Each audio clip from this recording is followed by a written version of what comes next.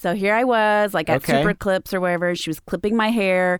I already didn't like it, but I was in second grade, so, it wasn't that big of a deal. And then she got out the clippers and she buzzed the back. Yeah. And I started sobbing. Oh, Lindsay. It was horrible. This is a show about self-discovery. About understanding ourselves. About looking into the mirror to see the good, the bad, and the unknown of who we are. This is about how we relate to God and everyone else. From Love That Neighborhood in Louisville, Kentucky. Welcome. Welcome to the InniaCast.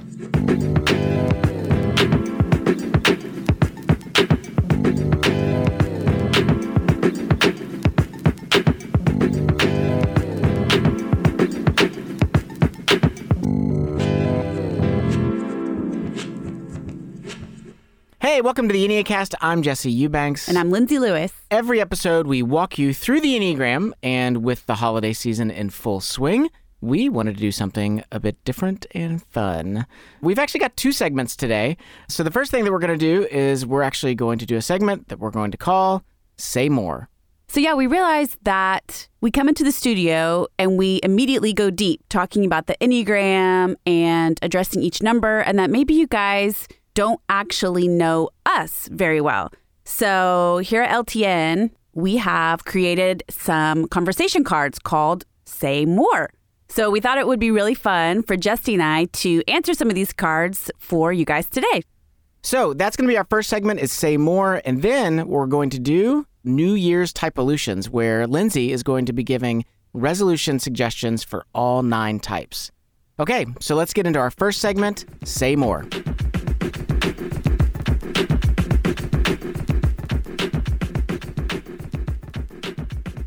So a couple of months ago, we created a deck of cards with 100 questions in them. It's called Say More, Conversation Starters to Build Better Relationships. Essentially, what you do is you just pull a card out and there's a question on it and you answer that question. And so it's an opportunity for folks to have good conversations with their spouse, their significant other, their coworkers, their kids, their parents, their friends. These conversation starters can be used in any context. And so we thought it'd be fun for Lindsay and I to try some of these out with each other. So that's what we're going to do today. We're going to actually answer a handful of these questions. So let's get started.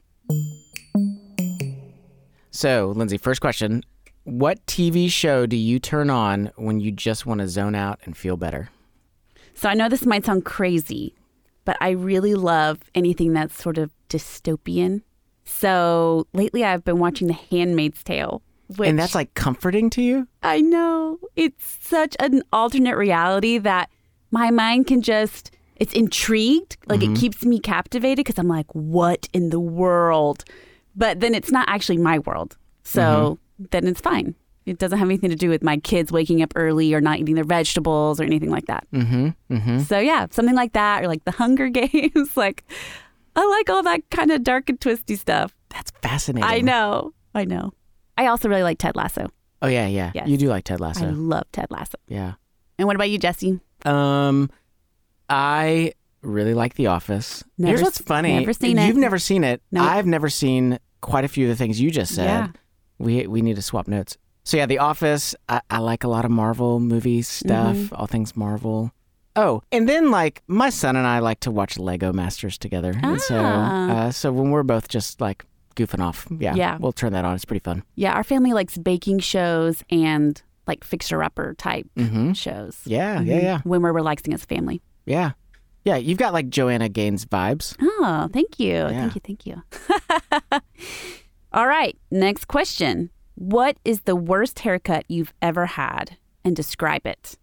I have had so many. So many bad haircuts. Okay, there's enough that like some of them have nicknames. So there's, I had frosted tips for a minute in the early 2000s. I had the chicken haircut. Do you remember like in the early 2000s, like there was a minute where like guys that were into rock and roll would have like long hair in the front, kind of short in the back. Eventually it became almost like a rural Karen haircut. Like a switchfoot thing. Yeah. My most famous one was one that was lovingly referred to as the rock and roll comb over. I can picture And so that. it was like really slicked down in a really ridiculous, Yes. like it looked like perpetually wet. It was horrible. It was just so many bad choices. That's awesome. Yeah, Well, good yeah. on you for experimenting. I feel like a lot of guys, they have the same cut they had as like first grader all the way through. No, I like to switch You it like up. to That's switch it probably up. my 4. Yeah. Mm. What about you? All right, mine. So see, I guess this is my oneness. Is I haven't had many crazy haircuts. So mine was in the 2nd grade. My mom, That was a very long time ago. I know, but I'm still traumatized by it. My mom made me get a chili bowl haircut. And, you know, it's kind of fashionable back then in the 90s. There is debate in my family about whether I requested this cut or whether it was forced upon me. I won't tell you that whole long debate, but I had very strong feelings about the use of the clippers on my Okay. neck. Like, Okay. you could have the chili bowl and be a girl unless they used the clippers, and then it became a boy cut. So here I was, like at Okay. Super Clips or wherever. She was clipping my hair. I already didn't like it, but I was in 2nd grade, so, you know, it wasn't that big of a deal. And then she got out the clippers and she buzzed the back. Yeah. And I started sobbing. Oh, like, Lindsay. It was horrible. And then, so then I had to grow it out. So then the whole next 2 years, I went through a Bam Bam phase where my bangs were up in a little ponytail at the very tip top of my head, just sticking straight up. And I also happened to have orthodontia at the same time. It was very painful. Have what? What did you just say? Orthodontia, gear in my mouth for orthodontics. Oh my gosh, woman. I know. Yes. And I had top and bottom, and they were connected in the back by these metal poles. And so when I would talk, they would go. So people at school called me Squeaker. It was horrible. So I have never had an edgy haircut since then. Oh Straight my gosh. and long, permanently. What about more teeth gear? Have you done any I more did of that? get braces later, but Oh that my was much gosh. easier experience. That's a lot going on at one time. It was. Oh, well, you survived. I did. Here I am. Yeah. Okay, next question. I think this is a pretty good question. Okay. What aspects about faith do you find difficult? Oh, gosh. So I think one of the hardest things about faith or living a life of faith is kind of twofold. The first is suffering. Like, you get it if you have a little bit of suffering or one really big thing, but when it goes on and on, when you continually have these missteps or things happen to you and you just can't seem to get out of that rut, that is really hard to understand with your faith and to really feel God's presence being near, to really understand, that it's not punishment or that it's not God being distant. To really hold on to that faith it can be really tricky. And then I would say the second part is just people. We're all so broken and complex that we hurt each other all the time. It's kind of like when people talk about divorce, they're like, and 50% of people get divorced, even in the church. And I'm like, 100% of people hurt each other, even in the church. People, they make mistakes, but they also sin. They're broken. They're different, which is what I love about the Enneagram, is it's helped me experience other people's brokenness in a more compassionate way. But it's hard. It's hard the older you get and the more you see people hurt each other and hurt the church at large. It's hard to want to affiliate yourself with the faith because you're just tired of seeing everybody get hurt and hurting people yourself. I mean, making mistakes yourself. I'm not exempt by any means. So yeah, I would say at this stage in my life, those are the two hardest, is seeing people suffer, going through suffering, and then just the brokenness of people. Mm-hmm. Mm-hmm. It's fascinating, though, because, you're the program assistant here at LTN, and so much of what you literally do is draw near to people in their suffering and in their brokenness. Yeah, totally. And so the part that is the hardest for you is also the part that you're leaning in on. Yeah, that's true. Yeah. All right, Jesse. A couple of thoughts come to mind. I'm naturally a skeptic. Mm-hmm. I just am. Yeah. I am not one that is prone to believe things on their face. Mm-hmm. My aunt, even when I was a kid, was like, "You'll probably grow up to be an attorney because you make everyone prove everything." Oh. And my poor wife has said a version of that to me recently. Nice. So I'm naturally a skeptical person. Yeah. And that makes faith challenging because it's very hard for me that I cannot see God, that I cannot touch him, that I cannot see clear evidence, that, I have a very short list of things that I would consider are miraculous, that I've seen and experienced in life. And yet the scriptures are like brimming with the miraculous. And so the difference between my lived experience and what I read in scripture can be a really challenging thing. And then the second thing would be very similar to what you've said, which is what I would perceive as unnecessary suffering. Yeah. A level of just, horror. That started for me. I grew up in Christian church and then in high school, simultaneously studied African American history and the Holocaust. Wow. And to study that degree of horror in human history and to see the church's role within both of those things was really, really difficult. And so I don't know when it was, a few years ago, I heard Tim Keller teach about that we don't understand why God allows suffering, but Jesus's life on the cross shows us that it can't be because he doesn't care. Because what we do see is that Jesus enters into our suffering. And I do find a lot of comfort in that, but it doesn't change the fact that I do have days where I wake up and I just go like, is this all a fairy tale? Like, am I just believing a big fairy tale, like, because it makes me feel better? And really just sort of wrestling with that. But I will also say, I literally don't know how to see this world except through Jesus. I cannot make sense of the experience I'm having if he is not who he claims to be. Yeah. The world doesn't make sense to me otherwise. So as much as there's an insanity in believing the things that I believe about the Christian faith, the idea of not believing it is a far greater insanity that I can't fathom. Yeah. Yeah. Yeah, I totally agree.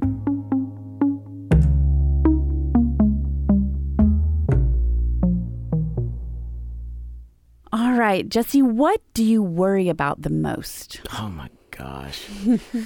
What do I worry about the most? Bad haircuts and abandonment. What do I worry about the most? I'll say it this way. I think that the stage of life that I'm in, my daughter's 14, my son's 11, and they're really beginning to settle into some of their gifts, but they're also beginning to really settle into some of their areas of struggle and vices. And the future's not written, but as a parent, I worry about their futures. I worry about how can I guide them? How can I love them well on this journey? How can I do it in a way that's not controlling, where I'm not attempting to overtake, and micromanage and ensure and allow them to live their lives and allow God to do what he's going to do. And so I worry about my kids' future, and that's probably pretty normal. Yeah. I think that's definitely my number one, but it's a little different how I worry about them. I worry if I'm like doing enough for them, from the minute things of like, did they eat enough vegetables? And do I need to pick more battles about vegetables or less battles about vegetables? And I swing back and forth. And then, just their physical safety. Like, am I protecting them? Because, I have 2 girls. I have a toddler and a tween. So I've got the middle school thing going on and the toddler thing, which come with 2 very different handbooks. Yeah, like it's just such a different minefield. I've done both of those, and the idea that you're doing both at the same time is wild. So, I worry about middle school. Middle school is just brutal for most people. Yep. And just trying to navigate it with grace and not put my own issues on my kids, is a big one, of having that self-awareness of what cycles do I want to break? What are things I want to instill in them? And then, dealing with my own baggage. Like, I'm just tired. Like, a lot of the time, I'm just tired. I saw that meme the other day that says adulting is where you say, I'm tired, over and over again, and then you die. Yes, it's so true. It's like, I want to be intentional and I want to do more. And then at 7:00, I'm just like, actually, I just want pajamas and a good book. Right. Like, that's all I really want. Yeah. So, I worry about my kids. And then I really worry about how people perceive me. That's a big worry that I have, because I think in my past I was often misperceived. Is that a word? And so I'm always like, do people understand who I really am? You know, what are they thinking about me? What are they saying about me? Not because I care necessarily what they're saying, but because I want to make sure that people know my motivations and that they don't get the wrong idea and that kind of thing. And I spin my wheels a lot about that of like, oh, I said this. Did they think I meant that? Do I need to clarify? Or if I clarify, will I look like a psycho? Or you know, and say with my kids, like, oh, I said that. Should I go back? Should I just leave it? Should I, you know, there's a lot of that in my brain all the time. Yeah. Yeah. Okay. What do you daydream about? I daydream about taking a nap. Do you really? I mean, there are many moments where I think, oh, I could take a nap right now. Like I'm sitting in a warm spot, like working on my laptop. Like even where my desk is in the office, on a sunny afternoon, the sun comes right in on my office. It heats the whole desk up. I'm like, I could just lay on this desk. It would be like a heating pad and take a nice nap. I look forward to the day I come into your office and you're just asleep, you know, just asleep on the table. Yeah. I don't daydream, honestly, very much. So, do you not? No, because I am very in the present moment. And like I said, my wheels are always spinning about where am I going? What am I doing next? Am I doing it right? Am I doing enough? What is that person thinking about me? Oh my gosh, am I late? Oh my gosh. Or I'm listening to a Marco Polo from a friend or my sister, or I'm like, my brain is always activated. And so I'm actually trying to make more space for silence. But even in the silence, I don't find myself daydreaming per se. Like I don't dream about trips or I'm just trying to survive the day. So I maybe daydream about like food. Like I get cravings of like, oh, wish I could have XYZ right this minute. Or a nap. But that's really it. So food or a nap? Yeah. Do you hear those like self-preservation? Yeah. I was like, your self-pres stuff is clear. It is. It's also fun. It's like so simple. It is. Feed me and let me and sleep. Let me take a cozy nap. Good. Yeah. Sorry, I'm not. You're keeping those expectations real realistic. I appreciate that. What do I daydream about? My most common one is traveling with my family. I daydream about that all the time. It's like, it's one of our favorite things. Like the other day, one of the questions in this deck of cards is like, what's your favorite family tradition? And we asked it at the dinner table the other night, and all four of us said traveling as a family. Oh, that's nice. So like we all love to travel as a family, and yeah, just going and seeing new places, and we travel well together, so it's like that's really awesome. Fun and enjoyable, and my kids have a really sweet relationship with each other, and so that is awesome. Yeah. Okay. Oh gosh, this is an intense one. All right. When you meet God, what do you want him to say to you? I see you. I know you. I love you. I like you. Welcome home. Like whenever I watch movies, I always end up crying whenever there's like the reunion moment or like the sense of like homecoming. And I think that in any way that God communicates that sense of like you're finally home. Yeah. I think like the idea of that ache within me fully being resolved is an overwhelming thought. Yeah. Yeah. It's kind of funny that I'm going to say this to you, Jesse, but we kind of have a running inside-outside joke about the Lord of the Rings. Yeah, right. Yeah. So our listeners don't really know. Lindsay thinks I talk about Marvel movies, and she literally will talk about the movie I'm discussing, but she'll insert Lord of the Rings characters. Yes, because they're all the same. Because she thinks it's all the same, which it's not. But to its credit, Lord of the Rings credit, one of the most powerful movie images for me that, just totally had me in tears was whenever, I don't know their names, but the king is finally made the king after the ring has been destroyed, and they're all bowing, you know, and he's like so rugged, and like you've seen him go through all this, and the little hobbits, you know, they bow, and he's like, no, stand up, like you're my friends, and that pierces my heart. Like for the king. After seeing you fail and tempted and you're jaded. I mean, they were jaded. You know, he can't even stay on the earth anymore because he's seen too much, you know. Yeah. But then he's like, no, you're friends. Like, I feel like that is epic. I think for me, it's hard to it's hard to say on a podcast without like needing a minute. Yeah. But I definitely hope and do believe on my best days, that God will just say, I love you. Like, and it'll be that all encompassing, like you'll know that it covers every corner of your heart and your personality. But I also think that he'll say, I saw how hard you were trying and it was always enough. Like he won't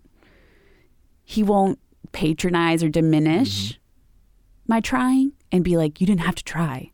Yeah, I already covered all your sins, like that he'll see my trying was this distorted act of love, but that it will also be this comfort of like, it was always good enough. Like you were always good enough for me, like for my love, for my sacrifice, like you were always accepted. And now you get to experience that fully, Yeah. And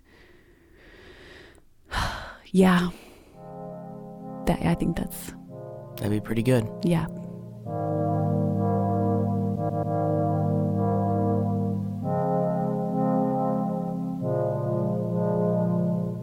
Well, if you would like to have meaningful conversations, you may or may not cry like we just did, but if you want to laugh, you want to have a good time, you want to get to know each other better, head over to our website, lovethyneighborhood.org, and click the store button. And in the store, you can pick up a pack of our Say More cards, conversation starters to build better relationships. So, stay with us, because when we come back, we will be giving you New Year's Typolutions. Stay with us. Hey listeners, it's Anna, media editor. Here at Love Thy Neighborhood, we partner directly with local nonprofits right here in Louisville. Over the past 7 years, our interns have provided over 130,000 work hours free of charge to local ministries.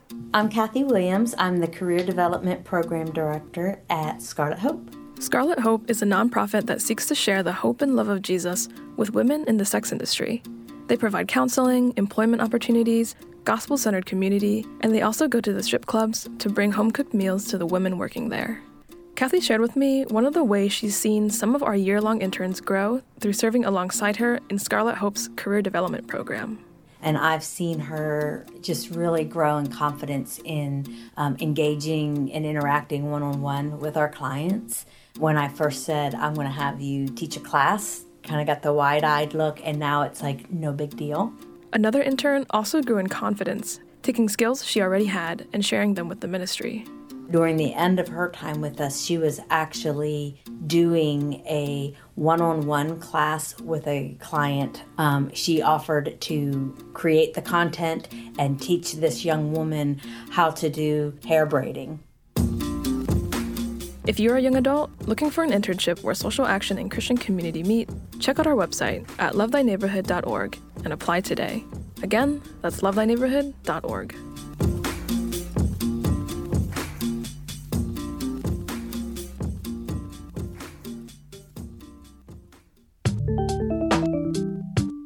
Here at LTN, we believe that in order to be loved, you must be known.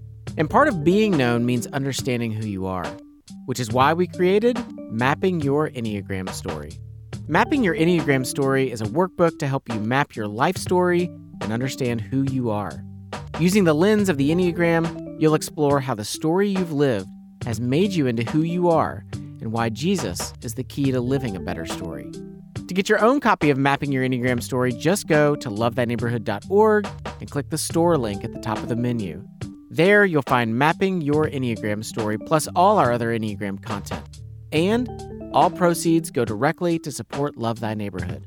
So go to lovethyneighborhood.org and click Store, Mapping Your Enneagram Story. Find the clarity you need to have meaningful, long-lasting relationships.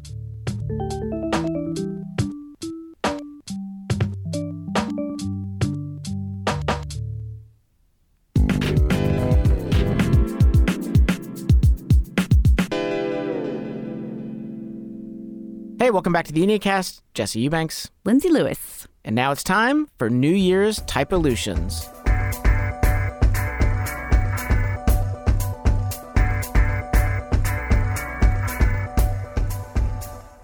Okay, Lindsay, so you have written up New Year's resolutions for all 9 types. Yes.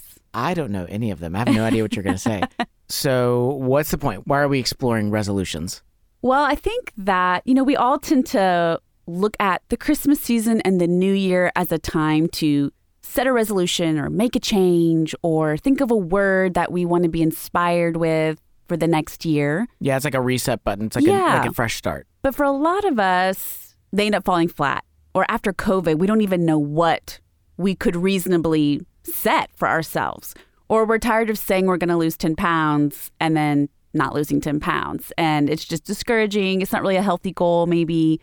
So what we were thinking is we could think about the different virtues and vices of each number and come up with something you could focus on that would actually be an attainable goal for you to just take one step towards the healthier version of yourself as you go into this new year. Okay. Yeah. Okay. So let's get started. So are we going to go through the triads? Yes. We're going to start with type 2. All right. Kick us off. All right. So for type 2, very simple. It's just alone time.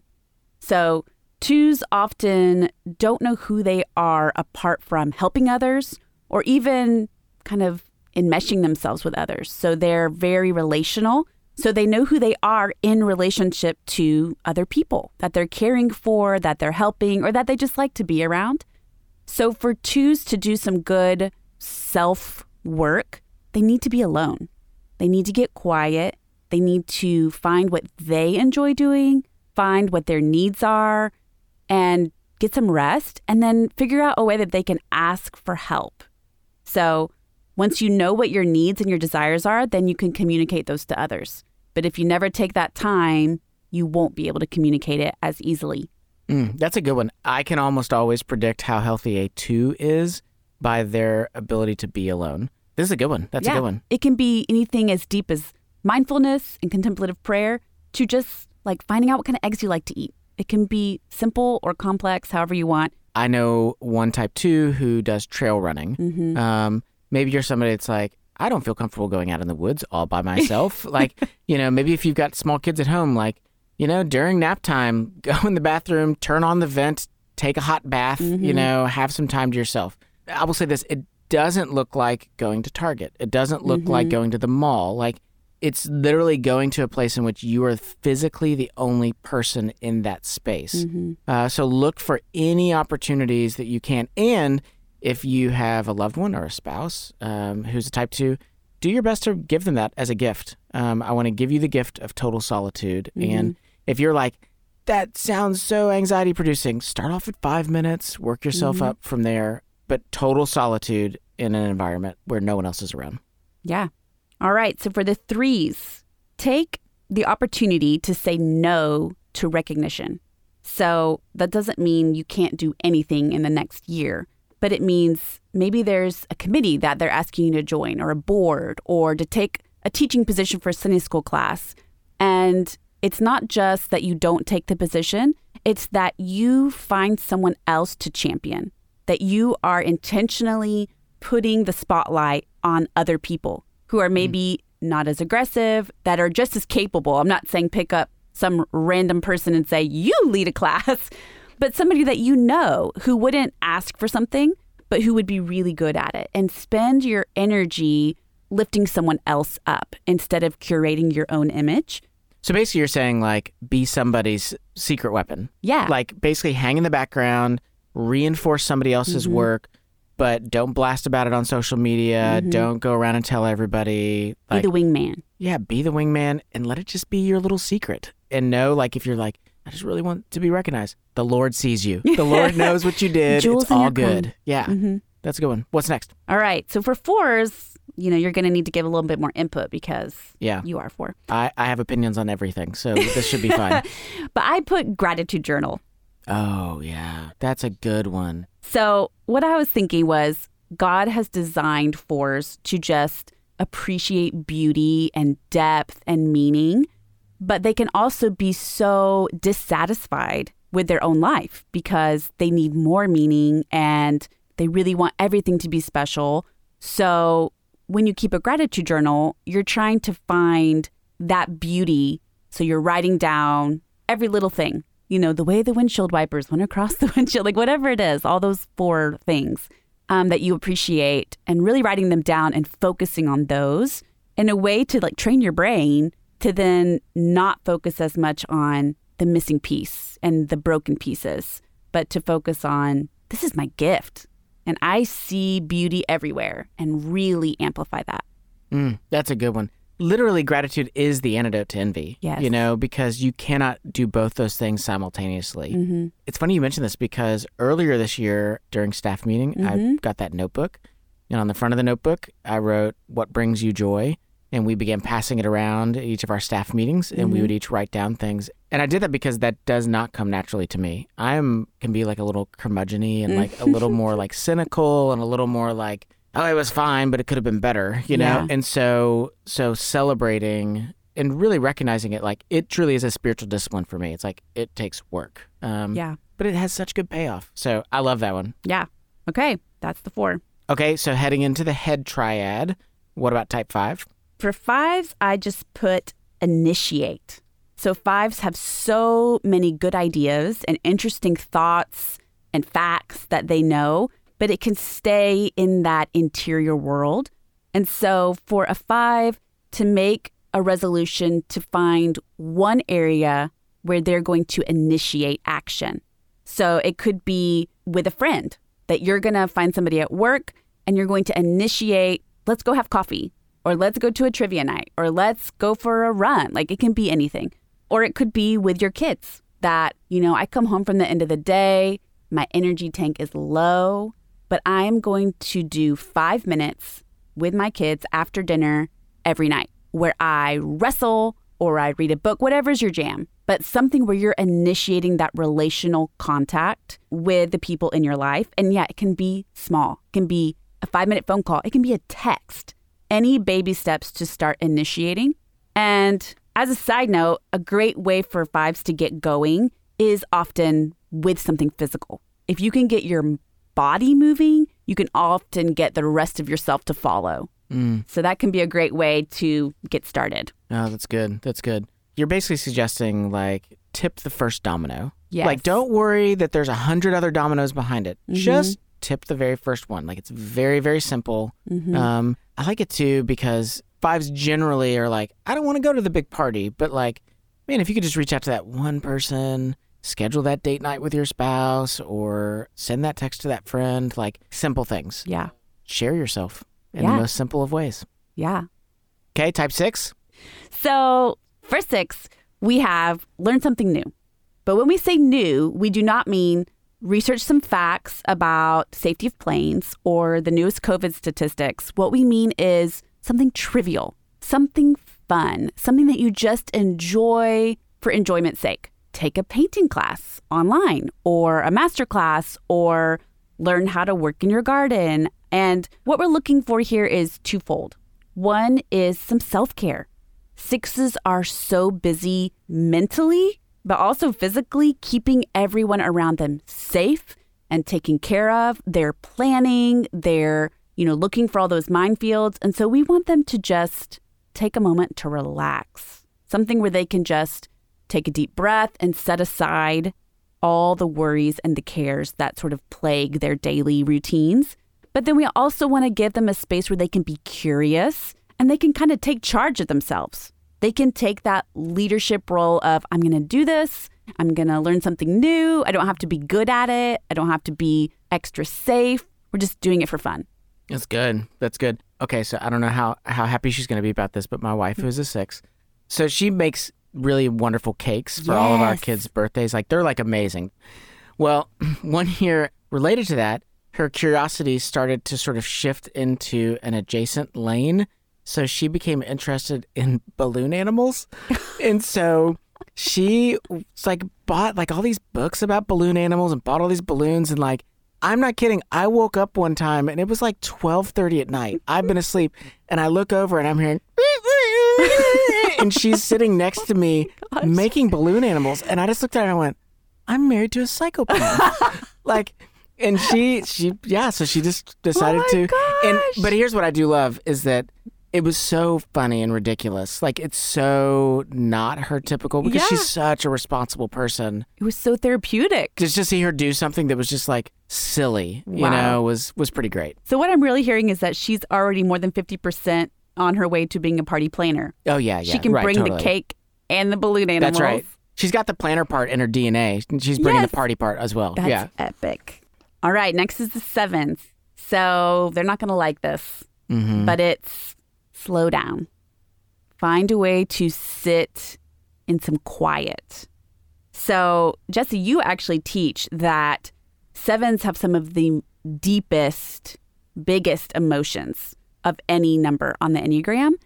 And that's why they're constantly kind of flitting from one thing to another, and why they have that obsessive need for positivity and happiness and fun and joy, because they really feel those negative things so strongly. Yeah. What we're looking for 7s to do, though, is to actually stop long enough to face and feel some of those negative emotions, because it really isn't healthy and it won't be useful to you in the long run of your life to live with a half range of emotions.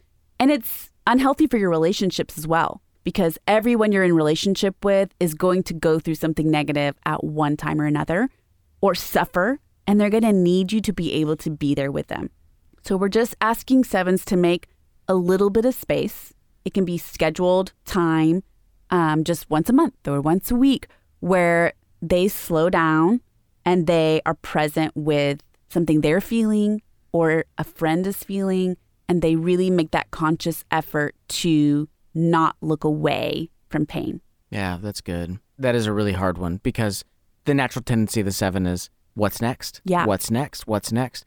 But, you know, as part of our faith, we believe in death and resurrection. And we believe that somehow what is resurrected is more beautiful than it was before. Yeah. But it has to go through that hardship first. So that makes sense. The invitation for the 7 is, you know, find a couple areas in your life where you need to feel some things and grieve some things, knowing that it's not a death to your joy. It's actually going to bring greater joy on the backside. Yeah. It's going to keep your joy from being a shallow joy. That's a good one. Yeah. It's a hard one, It but is. it's a good one. And it might need to start as like smaller steps of like just turning off your phone at meals with people, because you don't know if they're going to share something painful, but you might have that urge to like, well, I'm going to check my phone because this is getting too serious. Or, somebody's texting me and that's really fun, so I'm not present. So it might start with some more like little practical things, but you get the idea. It's good.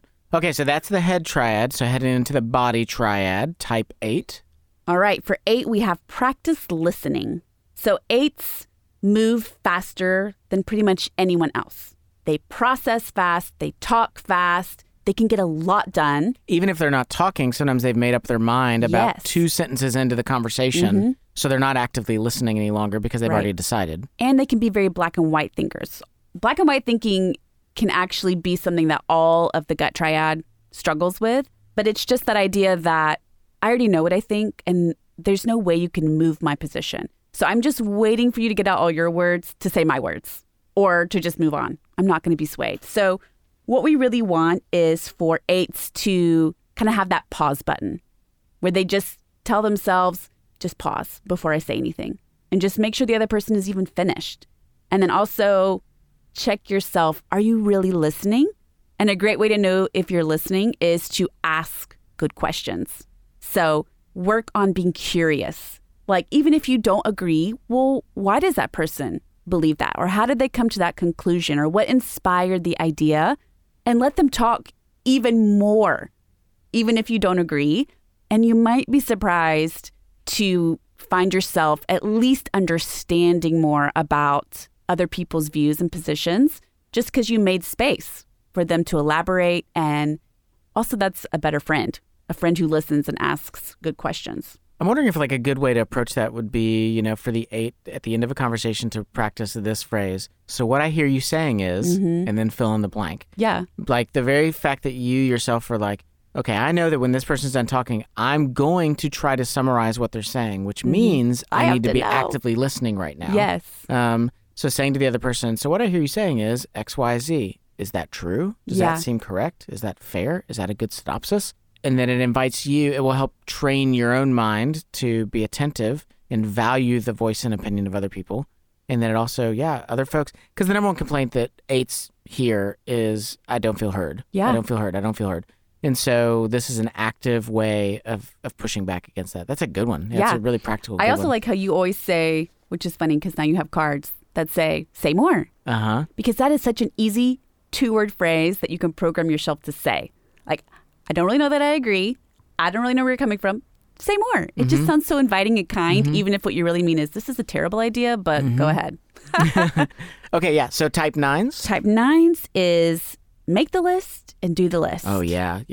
And I say that all the time for 9s, so sorry that it's not something new. But I still think it's true that 9s can get so lost on rabbit trails or, kind of narcotizing, like getting distracted by many, many things or falling asleep to what they're supposed to be doing or literally falling asleep physically. Yeah.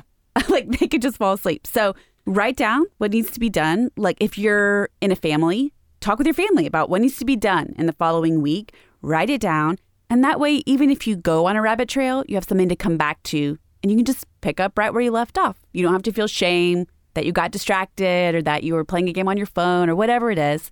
You can just go back to the list, pick up the next thing on the list and keep moving. And that will also give you confidence because you'll see how much your presence matters. When you are getting things done, it impacts the world, like your small world, but also that trickles outward. Like when you get things done at work, it impacts your entire company, which is impacting probably other companies. Like your presence really matters. And when you're starting to get those things done, I think you'll see it more and more. Yeah, and I encourage to write down 3 items. You may have a long list of maybe 20 items on your list. That's super overwhelming. You don't know where to start. Couple them together to where it's 3 items, then take a break. 3 items, then take a break. Don't make a list of 20 items. Yes. It's good. You're not going to know where to start. And 9s often can struggle with which item is most important. Ask for feedback. Yeah. Which of these things seems most important? But I love that. Yes. Make a list and do the list till the day you die. You gotta do it every day. Yeah. Yes. I agree. Yes. All right. Last but not least. Number 1. So what I have for 1s is called pages. It's where you have a set amount of time, maybe in the morning or maybe in the evening, whenever you have time. And you just write stream of consciousness. Just start writing and you don't have to say anything in particular. You're just downloading your brain onto paper. And you do not pick up your pen until your set amount of time is done. And then you wad up the papers and you throw them away. You can burn them, you can shred them, but they have to go away. And for 1s, this can be a great practice because you're venting out that critical voice and all those thoughts that are just swirling in your mind at 1,000 miles an hour all the time. You download that all onto the page, but you don't have to censor yourself and work yourself up further with that critical voice saying, what if when I die, my children find my journal and they see that I said all these terrible things? Because you're going to get rid of it right away. So you're downloading it and then you're destroying it. That can just be a great way to free up some space to then have more productive thinking in your day. That's really good. And also, if there's something you need to talk to a spouse or a friend about, you've already written it down and processed it. So then it's easier to get it out of, okay, this is actually what's going on with me. Instead of saying, well, maybe it's this or maybe it's that. Everything's just driving me crazy. You've really narrowed it down. Okay, I know what's going on. That's good. I heard a quote recently that said, your body is not a coffin for unhealed pain. And I feel like this is getting at it. It's like the things that so often you carry in your body need a place to go. Yeah. And so this practice allows you to get it out of yourself, externalize it, and then give it a place, which in some cases is the trash. And then you can go on and go about your life and live your life. That's really good. All right. Well, Lindsay, thanks. Yeah.